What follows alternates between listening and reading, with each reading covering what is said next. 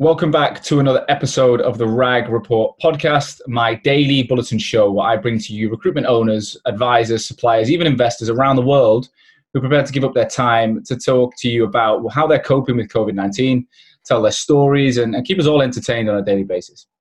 Today, I'm joined by Adam Posner. Adam is the MD and founder of NHP Talent Group over in New York, in the US. I've seen Adam online quite a lot. We started to connect recently, and he's got a really interesting story. This guy runs a consultancy business, used to be contingent, now a retained business where they work with brands, in-house teams, anything in the marketing and brand space to attract the best talent. The interesting thing about Adam and me is we've kind of got a reverse career path. So I've gone from recruitment into marketing and brand. He's gone from brand and marketing into recruitment. So I'm super excited to find out how he's doing what he's doing. Before I do, I want to just say a word from our sponsor.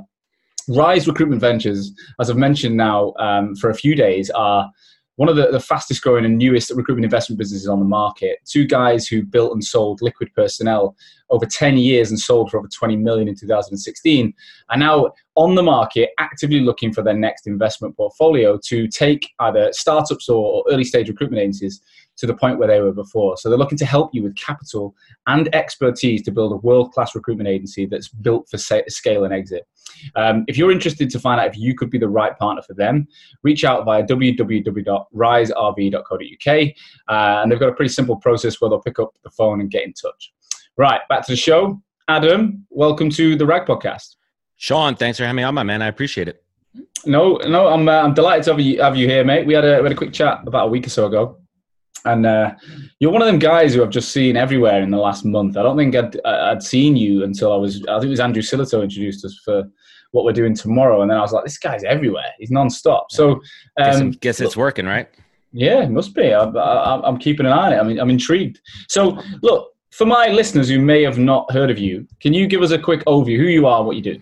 Yeah, absolutely. And I appreciate that intro. Adam Posner, I'm the founder and managing director of NHP Talent Group. We're a boutique recruitment consultancy firm based here in New York City. So I work with brands, agencies, startups, everyone in between. And we basically operate as a white label in-house extension of a company or brand's recruitment team, right? We switched the model from contingent to in-house to provide more value and really switch it up a little bit. And we find that companies really, they want that added value, not just recruitment and putting a warm body in the seat, but the consultancy side, the TA process, working with the ATS systems, working with hiring managers on interview techniques. So soup to nuts, A to Z, talent and recruitment process.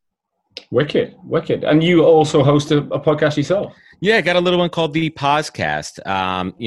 The Poscast is really about, there's a core word there, which is tenacity. And that's something that's been a theme throughout my entire life and career, Sean. And really, I try to showcase guests, who come from the world of marketing, recruitment, people that have great life and career stories. But that common theme, the common spine is tenacity. So I love to showcase them, tell their stories, and bring it to life. Wicked. Well, let's find out a bit more about that. So, yeah, man. What I want to know, firstly, just for the listeners, right? We're going through a pandemic. Globally, it's affecting everyone. Describe what life's like for you right now. Paint the picture so we can kind of imagine your situation. Man. No, I appreciate that. I'm a New York guy, which I think is important to anyone listening. So I've been through everything here, 9/11, the economic downturns, all the good stuff, all the bad stuff as well. And one thing about us New Yorkers is we're resilient as hell, and we're definitely going to come back for it. But, I would be lying if I said I wasn't in a good place. I am in a good place. We live out in the burbs here in the suburbs in Long Island in New York. So about 45 minutes from the city, lucky enough to have a large house, plenty of room to operate. So by no means, do I ever take that for granted. Like every single day I'm grateful for what I have. 2 small kids, 8-year-old daughter, 2-year-old son, happy wife, happy life, right? Yeah. But things are hopefully, we're turning that corner and we're seeing the light, but it's been a rough couple of months, man. So much uncertainty, so much, death and, utter... It's heartbreak here in New York to hear the stories and the tragedies and, people losing friends, loved ones, businesses collapsing, restaurants closing, the nightlife industry. I have so many friends that are in the nightlife industry here in New York, and they're scared if they're ever going to have to get back to work. So it's been a roller coaster, man, but hopefully there's a light at the end of the tunnel. And if we've seen from the past, we'll bounce back. We may not be the same. We'll never be the same. No. People talk about this new normal. No, but we'll get back to it, man. No, I completely agree with that. I think we have to adapt to a new normal, and I think London, New York, they're both similar in that mindset that of course they're global economies that are going to bounce back for sure, but they will be different. I think the tube and the subway have got similar reasons why both cities spread so fast. I live opposite a tube station in London, like directly opposite my flat is a tube, and it's the end of the line, the central line going out east, and it's deserted, and it's crazy to think that. It's creepy, right? Yeah, every morning I look out and I'm like, it's usually so busy, people packing in, and I'm like, will that ever go back to normal? Will I ever want to get on a tube at 7:30, 8 o'clock? I don't know. Right? Like, do you want to put yourself in that position, man? Like, no, I think I'd either drive or go a bit later or whatever. But we're not in a position in the UK where things feel like they're on the right track, but they're constantly reminding you that anything could change, second waves, etc. I want to get into the more about the coronavirus and how you're working with it later. So, but for now, let's go back. Okay, so tell us what you're doing before recruitment, because like I said, you're in the ad space. Yeah, it's a pretty fun story. So jumped out of school right into marketing and advertising. It was one of those things I had in my blood, man. I mean, I was, even in high school, there was a business program called DECA, which was a sales program, right? And we competed in everything. And even back then, I won states. I went to nationals to compete. So I was kind of had it in my blood, man. And I jumped right in after school into marketing and advertising. I worked at a couple of ad agencies, got my feet wet, right? A little green sapling getting out there. And then I spent some time over, I don't know if you're familiar with Sirius XM satellite radio, home of Howard Stern, the big satellite radio company over here. Oh, never. It's fascinating. No. Tremendous. I mean, I don't even know how many millions of subscribers they have now. It's a satellite radio, you get in your car, you can listen on your app. Did that for about 5 years, learning about direct-to-consumer marketing. We were one of the first live streaming. I mean, I think, number 3 on the beta test for their BlackBerry app, going back to BlackBerries. If you recall. So real cutting edge stuff back then. Made a shift over to another little company called American Express, which was quite fascinating for me. It was kind of a culture shock, going from Sirius XM, which was the wild, wild west, so to speak. Right. It was a company that was full of entertainment, tons of content, really trying to figure things out. And then shifting over to American Express, which, as you know, has been around for 100 plus years, back with the ponies and the telegraphs and everything. Did that for a little bit. And I said, you know what, Sean, I go, this was not right for me culture wise. It just didn't feel right. It didn't feel right in my heart. And I said, you know what, I really aligned with advertising and marketing. And that's what I did. I jumped back in and kind of speeding up this story. I found myself a couple of years later working for Gary Vaynerchuk, over at VaynerMedia. And Sean, I thought it was a holy grail. I was like, I did it, man. This is before Gary was a household name, before, the Gary V spread across. And I was excited. I was happy. I was a pig in shit, man. It was awesome. How big was the business at the time? Yeah, back then it was about a 325 person shop. And now fast forward, I think they're over 850. So much smaller, and that's about 6 years ago. And I'll be honest, man, it wasn't, it didn't fit for me. It didn't fit for me after a couple of weeks. Something wasn't right. And, you and I could dig into that over a beer next time I'm over in the UK. But, for whatever reasons, it was not the right place for me. I was in a different mindset. I was in a different headspace that I am now. And ultimately, I did not perform what they hired me to do. And I lost my job. I got canned, man. I got fired. Really? And it was that moment, right? Is it an aggressive place? I wouldn't say it was aggressive. I think that there was some personality clashes. I think there were some situations that I could have handled in a different way. You know, Adam from 2020 versus Adam of 2015, two totally different human beings as far as how I approach conflict and situations. But ultimately, Sean, if I didn't have that moment where, I had to take a step back and say, am I happy what I'm doing? Do I really like this crap, right? Do I really like what I'm doing every single day? And the answer was no. And it caused me to reflect and pivot. And it wasn't until that conversation with Gary Vee on the day that I got let go where he said, Adam, stop focusing on the things that you suck at and double down on your strengths. And we broke it all down. We're good at what you and I are doing. I know marketing. I know the New York market. And it wasn't until I said to him, hey, Gary, Gary goes to me. He's like, so what are you thinking about? Like, what do you feel you want to be doing? And I said, I have a buddy that does healthcare recruiting and he's doing really well. And before I could finish my sentence, Sean, Gary looks up and he goes, dude, you make a fucking awesome recruiter. And I haven't looked back. And, so I left there and I didn't just jump right into recruiting, man. I didn't just jump right in. I worked with a lot of recruiters in my time. So I did my due diligence and I spent about 6-7 weeks reaching out to every recruiter I ever worked with, recruiters that I didn't even know. And I said, Hey, you have a cup of coffee, a phone call, quick conversation, and just tell me a little bit about your industry. Tell me a little bit about your job. So I learned the ups and downs, the roller coaster, the financial implications. What the hell does a draw mean? What the hell does contingency mean? Retained, all this stuff. So before I even stepped foot one day into recruiting, I at least had that background, right? Yeah. I had that knowledge going in there. And then I was lucky enough, I got, picked up, so to speak, by a great firm called Onward Search. And I had the opportunity to learn under a true veteran recruiter who taught me the art and science of recruiting. And as they say, man, the rest is history. And what was that? Straight in the brand space, straight in the world you already knew? Full desk recruiting. That's sourcing, biz dev, soup to nuts, managing candidates, recruiting, doing everything in marketing and advertising, which was great because, that's what I wanted to work in. And I had the network. So these weren't cold calls, Sean. Sure, I made my fair share of cold calls, but these were warm calls. This is reaching out to my network, folks that I've known for 15 plus years, folks that I've had great relationships with that were more than happy to take my phone call. And that really predicated my success, man. Yeah, we used to say, my old boss, I'm sure he won't mind me mentioning, in the later days at Venquis, where I was for 5 years, we talked about new business, and we talked about, the nature of hiring juniors into a recruitment company and giving them this task of winning new business. And we were like, well, what about all the industry practitioners? This was, I'm not going to claim this was my idea. This was what he was saying. He was like, what do you think, Sean? We could go out and get a business analyst or a project manager or somebody who's already an industry practitioner in insurance, in retail, in finance services. And, they might not even need to do the recruitment element of the job, but if they could go out and win business by using the network they've already got, wouldn't we be fast tracking the relationship part? And I was like, great idea. I don't think they've ever done it to that level, but it makes perfect sense to have someone from a sector enter back in in a different world.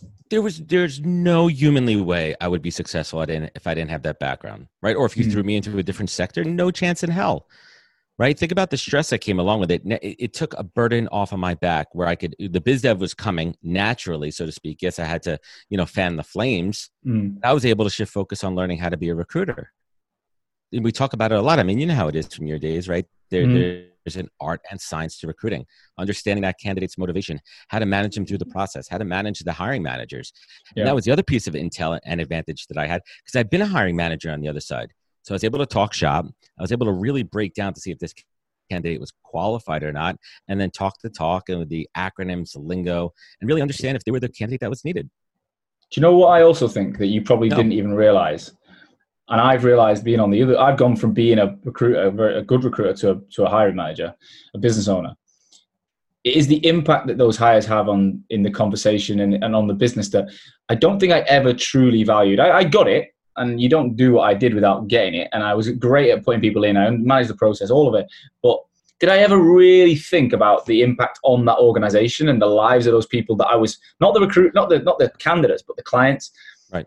But now, if I could go back knowing what I know now of how I'm trying to build an organization and how fundamentally talent's going to be everything to that vision. And if I could find someone like you who can, make that a reality for me, and I don't have to keep repeating myself to 50 people, that the value in that is incredible. And it's I think coming from having that experience, you got a head start without even realizing. 100%. And you know what I did realize. You know what? I may not have realized to the full extent, but I had that intel, and it's so interesting that you talk about it. And this is kind of one of the selling points of switching from pure. I still do a little bit of contingency. Don't get me wrong, but my core business is really retained consultancy. And one of the pitches is, your recruiter is the first line of communication with any new potential employee. They are the brand ambassador. They're the gatekeeper to your company.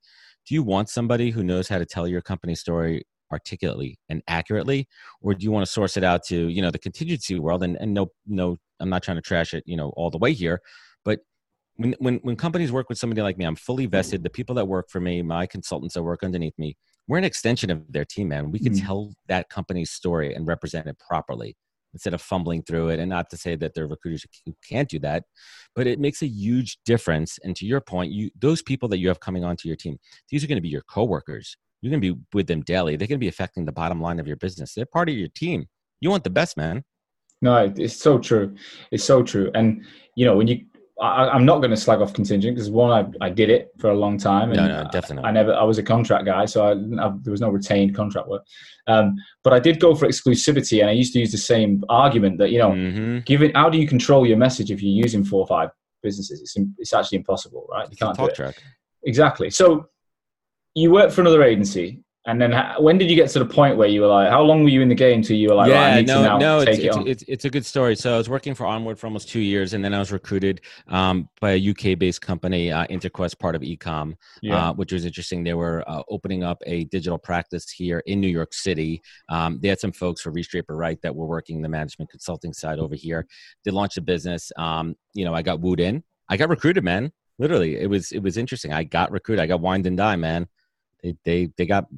They took care of me. And it was interesting because, at the time we were having such great conversations about what we were building and everything. But ultimately, 6 months in, we weren't aligned as far as approach. And I've had this conversation with a lot of other UK recruiters. There's a different mentality between UK and US based recruiting. There's a different approach. There's a different level of aggressiveness. There's a different focus on the metrics, right? That's not to say, the big shops, the Solomon Pages, the Robert Halfs of the world are really not focused on the metrics, because they are. But I'm a relationship based recruiter. That's how my success in business has been predicated. Things take time. Things need to take to warm up, and that's when the doors start to open. So ultimately, Sean, we were not aligned on that timetable, and we decided to part ways. And it was that moment, when I came home one night to my wife, and I was like, this is not working out. And she said to me, why the hell can't you do this on your own? And it was a 2-second decision, Sean, that changed my life again, to launch my own business. When was that? What can you remember the month and the year? Yeah, that was August of 2017. Wicked. So I was about 6 months into my journey then. I can remember it really well. That moment, you remember that moment, man? I remember. Well, my moment was different. So me and my business partner knew we were going to launch a recruitment company from early days. Like, we did 2 years in Oz, then we moved to the UK back to the UK in 2012. And we were already talking about it. And then he lost his father in an accident in 2014, like a freak accident one night. And I was with him when he found the news. He got the call that his dad had passed. And that was the moment we were like, look, this is happening now. Like, not right now. It took another 3 years, two and a half years. But that was the moment we started planning seriously. We didn't plan for a marketing agency until the last minute when I changed the plan. But that's a whole different story. But I do remember that moment where you're like, I'm doing it, and it's exciting. Oh, yeah. Where did the name come from? Too. Where's your name from? This is a good one too, man. So you know how it is, man. Like, it comes time to name your agency, name your pet, whatever it is. And you're thinking about all these names, and all these recruiting names were sounding so cliche to me, man. Rocket Talent, Launch, anything with an upward trajectory name on it, right? And I was really struggling with the name. And I'm a creative guy, right? I could come up with some good shit. And my wife said to me, she goes, stop what you're doing here. She goes, what is the most important thing in your life? What is your North Star? And at the time before my son was born, it was my daughter. And I thought about it for a minute. Well, her name's Nina. I'm not going to name my firm Nina Talent, Nina Recruiting. That doesn't make sense. And these are her initials, NHP, Nina Harrison Posner. And I named my company NHP Talent Group. And I like it. It stuck with me immediately. And looking back on it almost 3 years now, everything that I do, every time I'm wearing this hat, every time I'm looking at my email signature, every time I'm looking at an invoice that I send out, has those initials on it. And it reminds me every day of why I do what I do. And I look at it, and it's a constant reminder. And that's what drives me, man. It's my 2 kids. I want to set an example for them, and I want to leave them with a legacy that their dad, he made mistakes, he learned from them, and he pivoted, and he built something that everyone could be proud of. Wow. Well, that's awesome. I think sentimental stories like that, there's so many out there. There's a lot that just bang names together. But I like that one. Your son might feel a little bit jealous in the future. Well, you might have to launch a new business with his name. It's funny you say that, right? And I joke about that. I joked about that on another show too. Like, he gets the next one, man. Yeah, that's all it is. His name is Ali, so we'll think of something cool for that. But I think we need those reminders in life, right? Like, I wasn't going to come up with another cliche name. I wasn't going to do that shit, man. And it's also a great talking point, right? And from a sales strategy too, I have had lots of conversations with prospects that have turned into clients, and that's been part of the conversation, because that's me, and that's relatable, and that's part of your story. People want to do business with people, not companies. No, that's true. So to paint the picture at the beginning. So how did you start it all off? August, you made the decision. When did it start? What was day one look like? Yeah, day one was figuring out how to operate a business, and luckily for me, my wife's an attorney, so she was able to guide me through a lot of the logistics, the corporate stuff, setting up the LLC, the taxes, and all that kind of fun stuff. Mm. But I jumped right into it, man, and I was able to reach out to some former clients, and more importantly, some former candidates that turned into a referral business. I mean, anyone who's in recruiting knows that referrals are the lifeblood for everything that we do here. And I started to pick up clients relatively quickly, and I was straight contingency for the first year. And it's amazing, man. When you don't have to share that deal with anybody, it is so sweet, and it also enables you to drop your points a little bit. Right, because you have a little bit more leeway. Now, I didn't want to undercut all of recruitment. I don't play that game. I value my services, and I know what I provide as far as the quality of my products. I wasn't going to drop, down to 15, 17%, but I was able to take it down a couple of points and have those conversations. And they said, it never even got to the point of why should I work with you? It's, let's do it now. Let's do it. Let's see what Adam could do. And they gave me my chances, and these were not exclusives. They were just regular, good old contingency recruiting. And it was sink or swim, man. And I had a couple of home runs out of the gate, couple of successes, couple of failures, like anyone could imagine. I mean, that's what recruiting is all about, right? If you close 30% of your deals of everything that come across your desk in recruiting, you're doing all right. You know what I mean? Yeah, we had a 1 in 4. We had a 25% when I was there. Right? It's kind of like baseball, right? I don't know if you're a baseball guy, right? But if you're a 300, no, but I've seen Moneyball, right? So think about this, right? If you're in baseball and you're a 300 hitter, that means 3 out of every 10 times you're hitting the ball, right? Like generally speaking, right? What other profession? If you're a doctor and you're batting 300, forget it, man. You're getting malpractice suits and you're out on your ass, man. Sure, right? But in recruiting, you're a Hall of Famer. Yeah. You're a Hall of Famer, man. So the business kind of evolved where about a year in, I took a personal contract role in-house at a company. The pay rate was great, and it came on the heels of losing a couple of deals. And, this opportunity came my way and I said, let me give it a shot, man. It was on site working for an agency. I was able to do that a few days a week. I still had my contingency business on the side. And I learned that I was working in-house at an ad agency as an extension of their talent team. And I was like, holy shit, man, I'm good at this. And I really like it.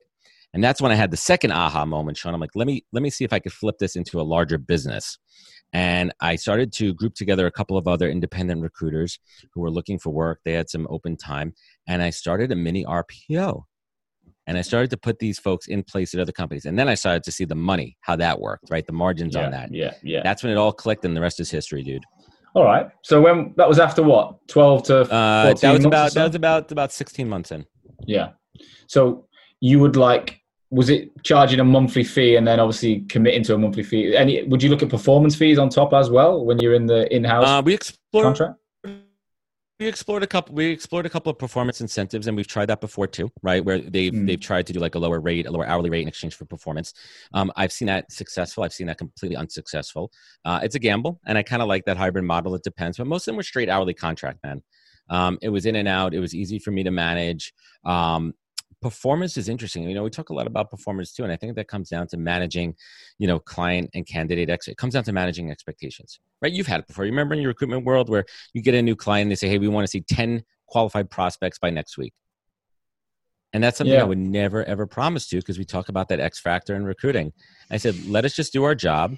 You'll see the quality of the candidates, and then just let it kind of go, man. Like, let it roll. And I've never had a complaint. Well, not to say I never had a complaint. I mean, we all have in recruiting, but it comes down to that X factor.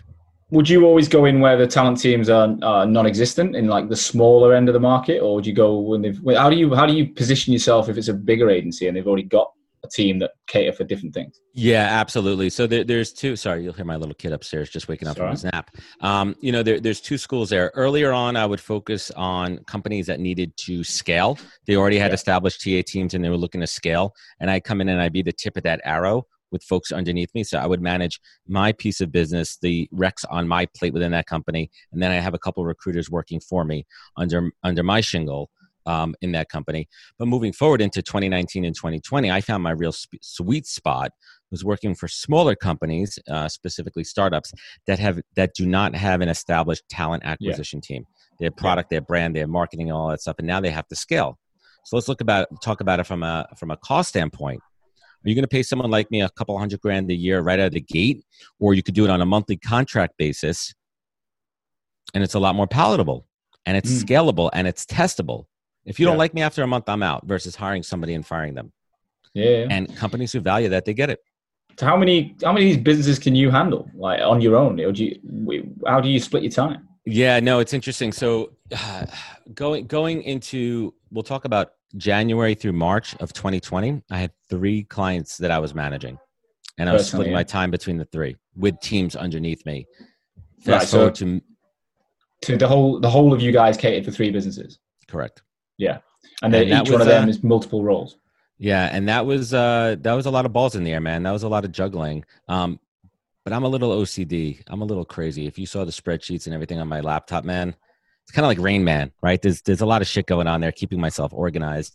And I operate at a pretty high frequency, and that frequency enables me to be locked in at the moment and really be able to manage everything. And I kind of block other things out of my life. But fast forward to March 2020, 2 of those lines of businesses, they've had to furlough and let people go, Yeah. especially a lot of their in-house recruiters. So that business disappeared. But fortunately, we talk about silver linings a lot on my show. My core client is a venture collective. They had me and the team set for about, half capacity. We'll call it 20, 25 hours a week. And they predominantly have a group of direct-to-consumer e-commerce companies where hiring has drastically increased in the last 2 months. Right. All commerce has shifted to online, and one of these things Course, yeah. really opened up, man. So I've doubled my contract with them. We brought folks underneath me, and it's been a blessing in disguise. And now I'm strictly focused on working on this one company. We have some very senior executive level searches, and it gets my blood flowing again, man. Remember that recruiter, that high that you would chase, man. Right when those Yeah, like I try to put myself. I mean, as a contract guy, I was always juggling multiple roles, right? I yeah, was never on one role. You couldn't be, even if it was a big 12 to £1,500 a day contract. right. It was still you couldn't bank on it. Even if it was exclusive, I'd still have 4 or 5. As a Of team, course, we used to work on a ratio of 4 to 1. We tried to get 40 jobs, 10 deals. That was always where we were aiming for. that's a good one. But no, I remember the days where I placed a woman from Paris who she was a Brit living in Paris who just rebranded a group of global insurance brands, and it was a marketing change position. So they needed a project manager to help another insurer in London who bought a lot of brokers globally to rebrand them. And I remember it's a fucking hard role. It was a really hard role, and it had been on the market for ages. And I got it exclusive. And I remember speaking to the woman in Paris I found, and do you know when you just know? And I was like, I'll never forget You're that the moment. one. You're the one. You're it, and we got to make this happen. That was the best moment. I think if I look at my 7 years in recruitment, that was the one moment I remember just doing a deal in my head when it was before it was even done, and it was wicked. Yeah, and I'm not even talking about the fees, right? There's still an amazing high when you close a deal and that check comes in. I'm not even talking about that. It's your point when you place the right candidate. It's a great search, and you found the right person, man. And that's where I'm at now. I mean, these are some critical roles for organizations that are really going to define the future success of this company. And that's a lot of responsibility, right? I mean, ultimately, listen, it's the hiring team's responsibility to make that decision and make that offer, but they're relying on me to bring those candidates to the table. So how have you managed the logistics around you personally, being a father, a husband? You've got a podcast, you're trying to run these searches. How were you already at home? Were you in the city? How was it all before COVID? How was it all running? Man, I worked. I was in the city 1 day a week, and I have office space here out in Long Island, and now I'm literally working from my den here. Makes for a nice backdrop for the show. Right? Oh yeah, it's cool. We got some wood, we got some brick, we got some elements, we got some family. I bet you could have I think I saw you the other night on live. You had like a fire going on. Oh yeah, that was. So I've been doing the live show. We could talk about that. That's a good time too. But right, it comes down to prioritization. When I'm all in on the work, I'm all in. Right. I mean, things are a little bit different now with COVID. I got to take breaks to read with my daughter, do homework and stuff. It's about blocking and tackling your time. Right. And it's about scheduling. This is going to be sourcing work. This is going to be corporate, we'll call it back office kind of stuff. And making time. I'm a big student of my calendar, and the first thing I learned, Sean, day one of recruiting, I was lucky enough to work under a great vet. His name was Tom Hall. I'll give him a little shout there, Tom Hall. And he said to me, this is the greatest piece of advice as far as recruiting that I take advantage of every single day or take action on. Plan your work and work your plan. A quick interruption of the episode to bring to you a message from our second sponsor, which is Odro. Odro, as most of you probably know, is the world's most powerful all-in-one video interview platform for recruiters. Used by thousands of recruiters worldwide and with some of the industry's biggest names amongst its client base, Odro is a video interview platform. It was developed specifically to help agencies increase their revenues. The most innovative solution on the market, Odro's software helps recruiters to engage more talent, reduce time to hire, and most importantly, it helps you win business. You'll even get the ROI back from investing in Odro within just 45 days. It's designed to benefit everyone in the process, so from recruiters to clients to candidates, Odro's platform is improving the hiring process one interview at a time. We chose to partner with Odro because we felt like both brands, Hoxo and Odro, were in such a clear alignment in the way that we approach everything we do and how passionate we are about helping this industry grow. If you want to find out more about how Odro can help your agency transform its process and win more business, win exclusivity and drive revenue, then click the link on the podcast notes and every social post that goes out, and you will get a call back by one of the Odro guys. They are awesome, and I'm sure they'll be able to offer some amazing value to your business. Thanks for listening. Let's get back to the show. This is the greatest piece of advice as far as recruiting that I take advantage of every single day or take action on. Plan your work and work your plan. And that's a mantra I repeat every day when I flip open my computer. I say, all right, here's what I got to get done today. Here's what I got to get accomplished. I'm going to prioritize them. And I still use old school sticky notepads, man. Really? And I write them out and I cross them out as I go. Now, I like to say if I get to like 75, 80% of those things on the list that aren't like super timely, it's a good day, man. Yeah, I was found in contract again. It was hard to really, because so much could happen in a day. So many jobs could come in, somebody could fall out. But nowadays I use a Trello board and I have my 5 things. I don't know if you listen to podcasts with Andy Frisella. He's obviously big in the US. I've heard of him, but I don't listen to a lot of other podcasts, man. I'll be honest with you. I touch base on some here and there. Just play your loop every day. I just hear my own voice in my head. And I don't even listen to, I'll listen to my show immediately after I record it, like within a day, to kind of give myself the feedback. And then I'll usually listen, like I have a show I'm posting this afternoon. I'll listen to it again a day before that day, just to kind of refresh my memory. And then, obviously when we're doing editing and stuff too. But I really do not, my time is focused when I have any leisure time. It's really spending time with my wife and kids, and then working on the podcast, which honestly, man, that's accounting for about 20% of my time right now. Actually, I would say in the age of COVID, it's even more because I've been doubling down on not just the podcast, but the live shows as well.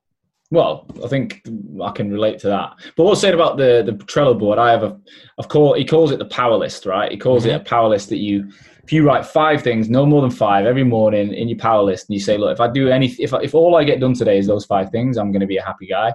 And if you can nail 80% of that consistently, you're on to a winner, right? And I think that's something that I've been doing since lockdown started, and I'm enjoying it. Finding it helpful. Yeah, being yourself because you could lose focus easily, right? Like, now that the weather's getting nice, I could get distracted and go do a house errand or, find something else to do. But it's about being focused, and it's crazy. A lot of people have lost their minds, literally lost their minds. They've lost their jobs, and I had a choice to make on day 1 of lockdown, and that choice was to either lose my mind or focus, buckle down, and really get my shit together. And I chose the latter, and thank God I did. And, someone who's been a mentor to me, I'm not sure if you're familiar, a gentleman by the name of Dave Meltzer, big here in the States. No, Dave? I don't know. Definitely check out Dave Meltzer. He's a tremendous sales leader and inspiration. And he uses the analogy. Remember when we used to get on airplanes and fly places? Remember those days? Oh yeah. Right. When we used to and you get on the airplane and the flight attendants are doing their safety routine, and they say, in case of a sudden loss of cabin pressure, the oxygen mask will fall from the ceiling. Place it on yourself first before anybody else. Yeah. And that analogy really applies now to really take care of yourself first and be your best, so you could be your best for the people that rely on you. And that's something I've really taken to heart since day 1. And I could stay clear-headed, clear mind, focus. I mean, I've gained business.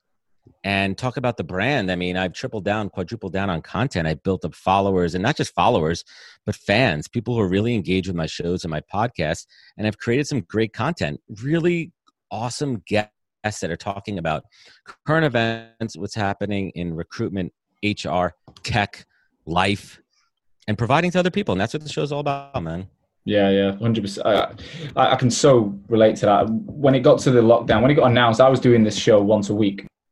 And we'd already planned to recruit. The RAG Report was going to be a once a week news show. So where the RAG podcast was exclusively going to help recruitment owners by talking about growth stories. The report was more about a global news bulletin, what's going on every week, talking to people around the world, suppliers, anyone really, and just having chat and fun, and it's a bit less structured. And then when the lockdown hit, I had a pretty depressed weekend of thinking, what the fuck's going to happen? And then once I got my head around it, I was like, right, I can only control what I'm going to do. And the first thing I said is I'm going to go daily for a while.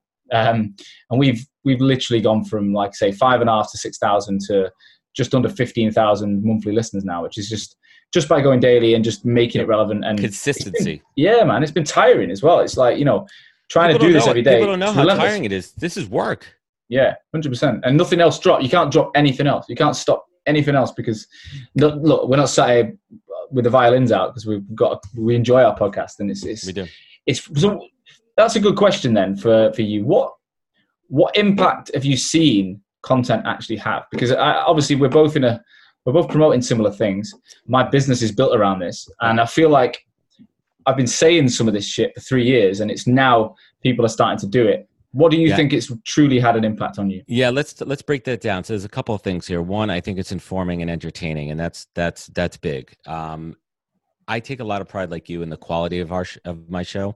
I do research, I prep, and I really want to put a good product out there because I think that the overall podcast content, it's saturated, right? You have the Gary V's of the world, and other people are literally telling everyone to put out as much content as possible. And I don't always think that's the best advice because some people really shouldn't be. Or maybe they're putting out forms of content that, I applaud testing and learning. You should try things, but some people are better at writing. Some people are better on camera, off camera, in front of the microphone or not. And you really have to find it. So, I think number one is connecting with an audience and connecting with people. And for me, my shows are about, my network is my net worth. And I know that sounds cliche, but I'm going to talk about it in terms of business development. The ability for me to invite a potential prospect on my show or someone that's going to at least be a door opener is a lot easier to book somebody for 1 hour on my show than to try to get them to agree to a 15-minute cold phone call or an email. 100%. That's bottom line right there. That's some real shit right there. Yeah. And I've proven it out. The second When did you launch your show?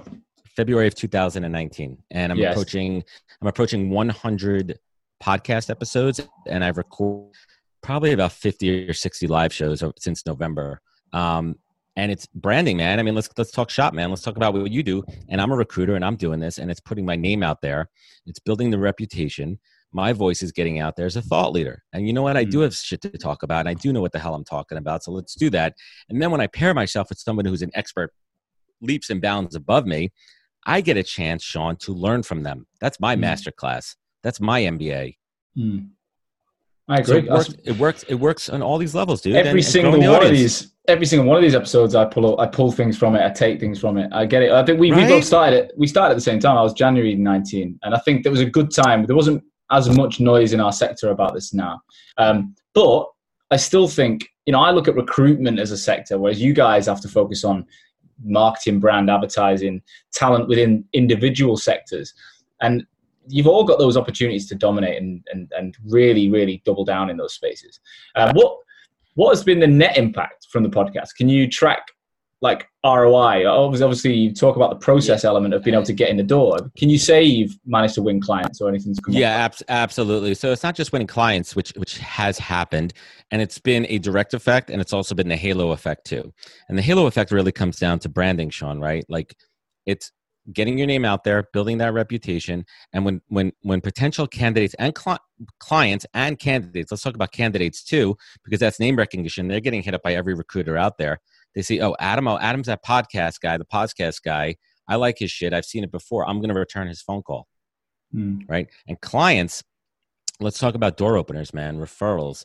When you have those engaging conversations with a potential client, maybe they might be your client right away, but they'll refer you to business, right? Oh, I just had a great podcast with Adam. He was awesome. He knows what he's talking about. By the way, he's also got a recruiting business, and you should have a chat with him. That's the net effect. That is the net effect. And I've had so many leads and conversation starters and introductions. It's been incredible, man. And those days, you know how it is, right? Those days when you feel like you just want to stop, like, all right, I'm tired. I've been doing this a long time. The next day you get a message from somebody that heard you on the show, that you inspired them, that you opened up a conversation, that it, elicited some kind of action that they didn't plan on taking until they listened to you or your guest. That's what it's all about. Oh, mate, well, I've had messages in the last few weeks about people that have said, it's keeping me going in this period, or I've started a recruitment business because of this show. It's given me the nudge, and of Right. course, like, yeah, that to me is the reason I'm doing it, like more Gets than your blood anything flowing. else. 100%, 100%. And the live show too, man. The live show we did last week, we did a nighttime show for shits and giggles, and it was a whole new platform, man. Usually I do the live show during the day. We did a nighttime show, and we shifted focus from being so serious and, talking about, TA and diversity and inclusion and all that really serious, important stuff, and just had a fun show, and people loved it, man. And I loved it. I mean, I improv the whole thing from here. I had the fireplace going here. I put a button down on. I cleaned myself up, right? I made myself into a late night talk show, and people want more of that. So we're going to do it again in a couple of weeks. Yeah, no, Sean, was it Sean or you that had the weird tie on? He had like this fat Herbie, tie on. Yeah. I love that guy. He was on my show. Oh, he was on this at the beginning of the lockdown. I brought him in. He's my dude, man. He's good. Yeah, I love that guy. What? Okay. What? One thing to really for people, I think people are waking up to this shit anyway, right? So it's not like what we're talking about is news to people, because I think a year ago it was. Now it's like, yeah, I get it. But to put it into context, I used to go out in London on a Wednesday and a Thursday night, wine and dine clients till midnight, drinking beers I didn't even want, eating shit food I didn't even need, putting on weight, getting up late the next day, or waking up feeling like crap. And I was in a cycle. And do you know what? It made me a lot of money. Maybe a shitload of money. So it works. It works. But I see the show and the way that content is, it's a modern version. It's an ability to do similar things on a platform that people spend so much time now. So thinking about the buying journey, and also it allows you then to, be at home with your kids or be able to spend that time with family, as opposed to being out till midnight because you have to do it for work. So, it's not for everyone. There's going to be people that fight this and want to sit there in a pub till the days are done. But personally, in my part, where I am in life and what I want from life, being able to digitally connect, video, content, brand, it's had a massive impact. I couldn't agree with you more. And for folks like you and I, and it's so fascinating that we have the opposite backgrounds here. And I think that's what makes us successful and understand it, right? But to your point in your business, man, I think folks who do not have that marketing background are seeing folks like you and I do it well, do it right. And we talk about our results, that it works, that it absolutely works. You have to brand yourself. And I'm on LinkedIn all day long, man. I mean, that's where my business is. I thrive on LinkedIn.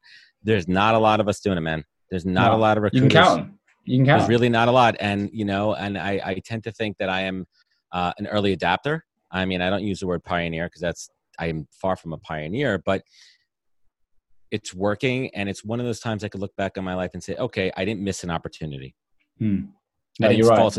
I mean, I'll tell you one thing, man. I had an opportunity for Amazon early on. And yeah, we're not going to talk about that. And if my wife hears this, she'll kick me in the junk. But yeah. You missed out. I did. I had an opportunity. So, okay. So then let's go back to March 2020. So, you're at a business point now where you've got 3 customers. You've got some associates. How many people are working under your umbrella? Anywhere from 2 to 5, depending on. And they're all like independent guys that have got experience. They're all contractors. Yep. Cool. So, you're running and you've got your consultancy running now. Your podcast is going. What the hell happened? How did it all unfold for you personally? Yeah, I mean, it hit a brick wall. I mean, I remembered it was, what was the date? I think it was around the 10th or 11th of March. And I was in my shared workspace, which is a couple of towns away here. And there's a bunch of folks there. We all kind of work. Well, we don't work together, but we're all in that same room.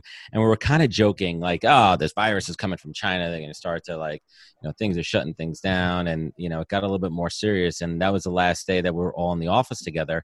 And it was also the day that we got word that South by Southwest, a big event here in the U.S., I don't know if you're familiar, South by Southwest, got canceled. And for me, I go every year. South by is my biggest. I do more business development in 4 days than I do in the entire year. Really? Right? I schmooze. That's my 4 days of whining and dining and partying and mingling and mixing. I mean, I highly recommend, dude, if you want to come over next year, we'll have a great time and you'll see what I'm talking about, man.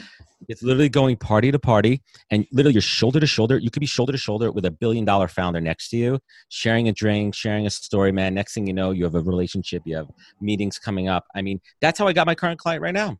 My current client 2 years ago at South by. That's where I met them. That's where I connected and I fostered that relationship. So now fast forward, it's March 2020 and that shit just got canceled. And I'm like, Oh, wow. what am I going to do? I was panicking. I was like, all right, I need to kind of come up with a plan here. Cause I thought, Sean, I had this deep, dark thought that everything was gone. Yeah. In one quick swoop. Yeah, and that's same. that's when I said I needed to shift. This was a shift for me. And it came from one of my trusted advisors and mentors to change the dynamic from being viewed as a vendor to being viewed as a partner. Meaning make yourself invaluable. And what that means is, even if it's not a revenue generating business opportunity, as long as you have that relationship, triple down on value add, find their white space opportunities, help them on their digital strategy, help them on branding, all these things that you're not charging them for, but you're adding value. So when we come out of this, because we're real close to it, you're going to be at the top of their fucking list. No, and that's what I did. And I think the businesses that come out of this will have gone through a similar journey. They'll have gone. Yeah. It's also how do you how do we position ourselves as that? I call it the guide. Like, I think if you can be the guide in these times, you've got to support, you've got to help, you've got to offer everything you can offer to people, so that when the bounce comes, they go, he didn't desert me. They didn't disappear. They were great. 100%. And that's the vision. Where are you heading? So what NHP, what's the plan? What's the big North Star, apart from the fact it's your daughter's name? Where are you going? I don't know, man. I think the future is extremely bright right now. I feel there's a couple different sides here. I think that what I've been doing the last couple of months and the work that I'm doing now with a couple of my clients is really going to open up a lot of new doors for me. And I'm looking to scale, but within reason. And I had another conversation with a previous guest, a guy by the name of Lars Schmidt. I don't know if you're familiar with him. Yeah. He's a big HR podcaster here. I know of him. And he does executive level HR recruiting. And I asked him the same exact question. And he said, you know what? I'm very happy with my size because it's manageable. I don't want to get that big. I'm very happy with what I have. And I don't think I want to be a big traditional recruitment firm owner. I don't think that's what I want. But what I think I want to do is really concentrate on building this idea and practice of a consultancy, right? For having other experts like myself who are not just recruiters, but they are strategic. They're almost like HRBPs, if you're familiar with it, HR business practice. Yeah, of course. They understand the capital side of it, the business side of talent and people process, and they can truly partner with founders, CEOs to understand the type of people, the type of roles, and then figure out the best way to get those people in those seats. And I think if I align with those right people, I could build a true business based on that consultancy versus old school contingency, which I truly think is going to be moving away sooner than later. No, I agree. So do you think the agency market, how do you think the agency market is going to change? Let's look at the US and focus on your side of the pond. How do you think the agency market will shift as a result of what's going on? Well, listen, these are big fees, right? If we're talking anywhere from 17 to 25% contingency fees, right? If you take a basic $100,000 job, let's play it out a little bit. If I'm a company and let's say it's a 20% fee, that's 20 grand. You could get for a fraction of that cost, folks like me plus one for that cost a month, adding more value. So I think there's going to be tighter scrutiny on budgets. They're going to be cut more, and companies are really going to have to look for alternative ways for talent acquisition outside of their in-house teams. So if you have a proven model, instead of just jumping into it, and you could show success and have proven case studies, you're basically sitting in the middle, right? Hung Lee was on last weweek, and he said he sees.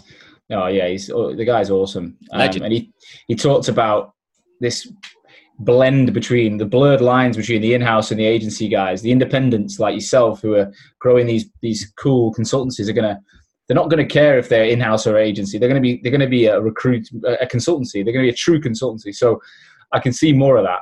What do you think about the bigger boys though? The guys that have got the bigger offices and their fixed assets and they're built on the juniors coming through. How are they going to evolve? Well, listen, there's going to be a market for everything, right? And there's different industries where this works and this doesn't work. And there's certain jobs and certain disciplines, right? If we're talking lower level, back of house kind of staff, right? A lot of the churn and burn kind of roles there too, warehousing, logistics, transportation. There's always going to be that market, right? There's always going to be that. But you have to find your niche right? The riches are in the niches, right? You got to find those niches, and that's where it's all about. Does this model apply to every industry? Absolutely not. So I think there's certainly going to be that. There's certain values there. They have big RPOs, they have big contracts, they have, you know, different term rates that work for an organization, different performance metrics that work a lot better than the consultancy side. Yeah, I agreed. In my humble opinion.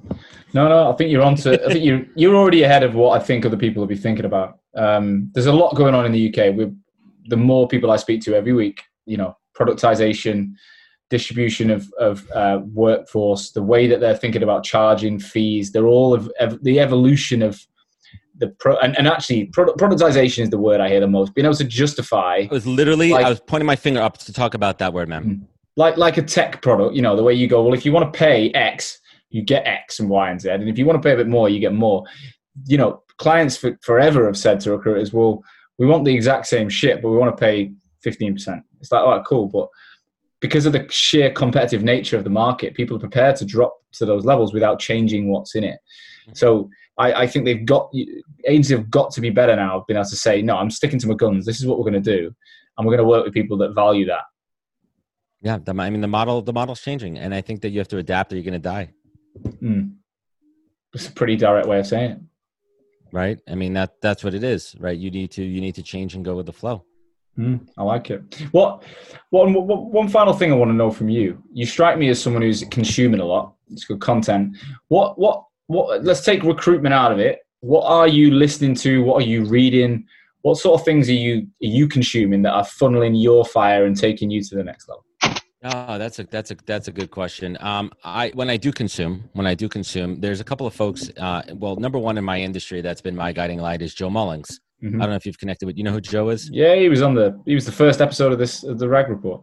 Joe's my man. I had an opportunity when I was down in South Florida. My parents are there to go visit Joe. His office, his studio was literally 10 minutes from my parents. It was perfect.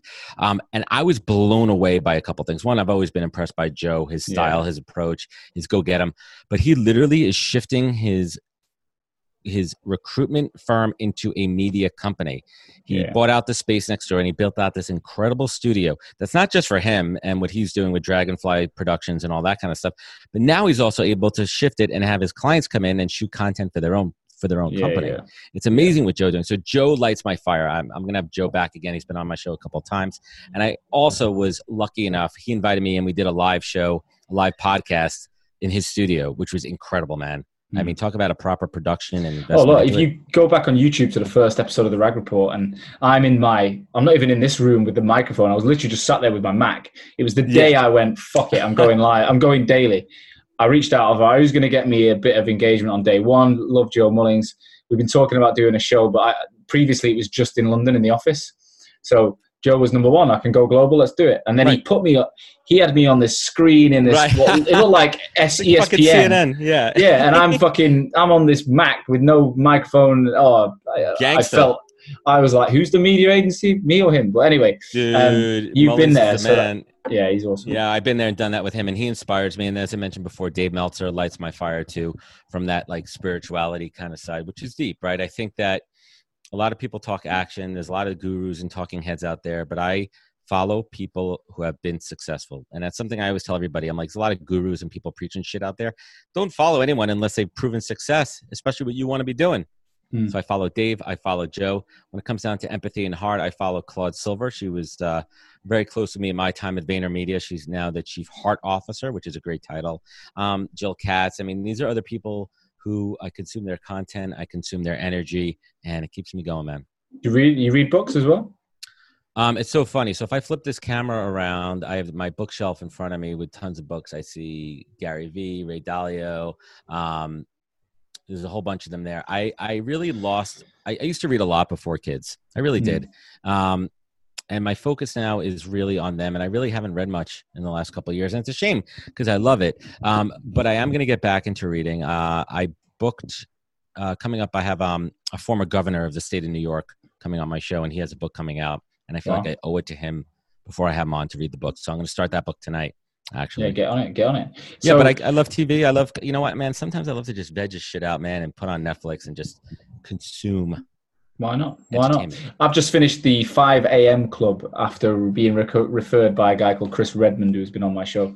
And that was that book started it was an audio book. It started so annoying. Like there's this one narrator trying to be four guys, and I was like, "You're killing me" at the beginning. But then it became, oh, what a book! What an amazing book. You a big audio guy? You like to do the audiobooks? Yeah, I do both. So I'm trying to do 10 pages of a physical book a day, and then I listen to an audio book when I'm training or running. So I've just started Jobs' autobiography, which is like 25 hours. I did Goggins, I did Richard Branson, I've done the 5 a.m. Club. All since lockdown, I'll be honest. Before lockdown, I was just podcasts and that was it. Whereas now I'm like, I've got this new fire for education and to soak stuff up. Look, Adam, we're running out of time, but it's been a pleasure. I've really enjoyed it, and I feel like I know what's going on in the background now. So I get what you're up to, and I love it. What I think this should be, we'll definitely follow this up after the lockdown and see how things are progressing. And we're going to follow it up Thursday. You're going to be on my show. That's it. We're returning the favor. I think I've been on a few podcasts, but not many. So I'm excited to be on the other side of it. Well, I'll be sat exactly where I am now, probably, but it's podcast hosts make good podcast guests. Hopefully. Let's hope so. Yeah, we'll get the feedback on this one. If anyone does want to reach out, LinkedIn's the best place, right? And you're open to any LinkedIn's the best. Adam J. Posner. Just don't try to sell me shit that it's not relevant. I appreciate a good sales pitch that is relevant, but don't try to sell me things that are not. Everyone's selling. I appreciate that. You can find me there. You can find me the podcast, www.thepodcast.com, and nhptalentgroup.com for all recruitment needs. Wicked. Well, I'll tag you in all the content, and I'm sure people will reach out. Guys, thank you so much for listening. Adam, thanks for joining me. Sean, thanks for having me, man. As always, I don't ask for any money to listen to the show, but I ask for one thing. I ask for you to share this episode with someone you think will find value. So if you're a recruitment owner, share it with your teams, with your colleagues, the guys on furlough. If you're listening and you're not an owner, share it with your owner, with your boss. The more people listening, the more we're all going to connect in this industry, and we're going to get through these pandemics together, because I believe that this market, there's enough for everyone. If we share ideas, we can all be stronger. In the meantime, you stay safe. I'll be back again tomorrow, and I'll see you soon. This podcast is brought to you by Hoxo Media. We are the world's #1 inbound marketing agency, exclusively focused on helping the recruitment industry. Myself and my business partner started the business in 2017, having been recruiters for 7 years before. We felt that the recruitment industry back then needed to change, and that marketing was going to play a huge role in the way that new and existing recruitment organizations won business and stood out in such a crowded marketplace. In 3 years, we've now worked with over 200 organizations around the world. We reach a huge audience with both this podcast and content online, and we have over 55 recruitment agencies right now we're managing the marketing for. So that involves strategy, content creation, distribution, systems, process, and leads generated. Having been recruiters and marketeers, we can not only build your brand, but we're also able to connect it to your sales team and ensure that leads are generated as a result of marketing. There's a clear ROI that leads to sales activity. But we also understand recruitment businesses. That's small businesses, medium-sized businesses, large businesses, in all sectors. We understand you, we've done the job, and we can build campaigns that are super relevant to what you need as a business right now. We've also recently launched the Hoxo Academy, which is designed to help recruitment owners, recruiters, and marketeers learn from the work that we do so that you can action some of this stuff in-house on your own. The Academy has been launched in May 2020 and has already had an amazing response from the market, and it's only going to grow one way. So if you're interested in either having Hoxo support you build your marketing as a supplier that acts as part of your team, or you want to be trained by us on how to do it yourself, then get in touch. Visit www.hoxomedia.com and register your interest on our homepage. We will then get back to you within 24 hours and arrange an introductory call. Thanks again for listening to this show. Every single one of you means so much, and we will see you again soon.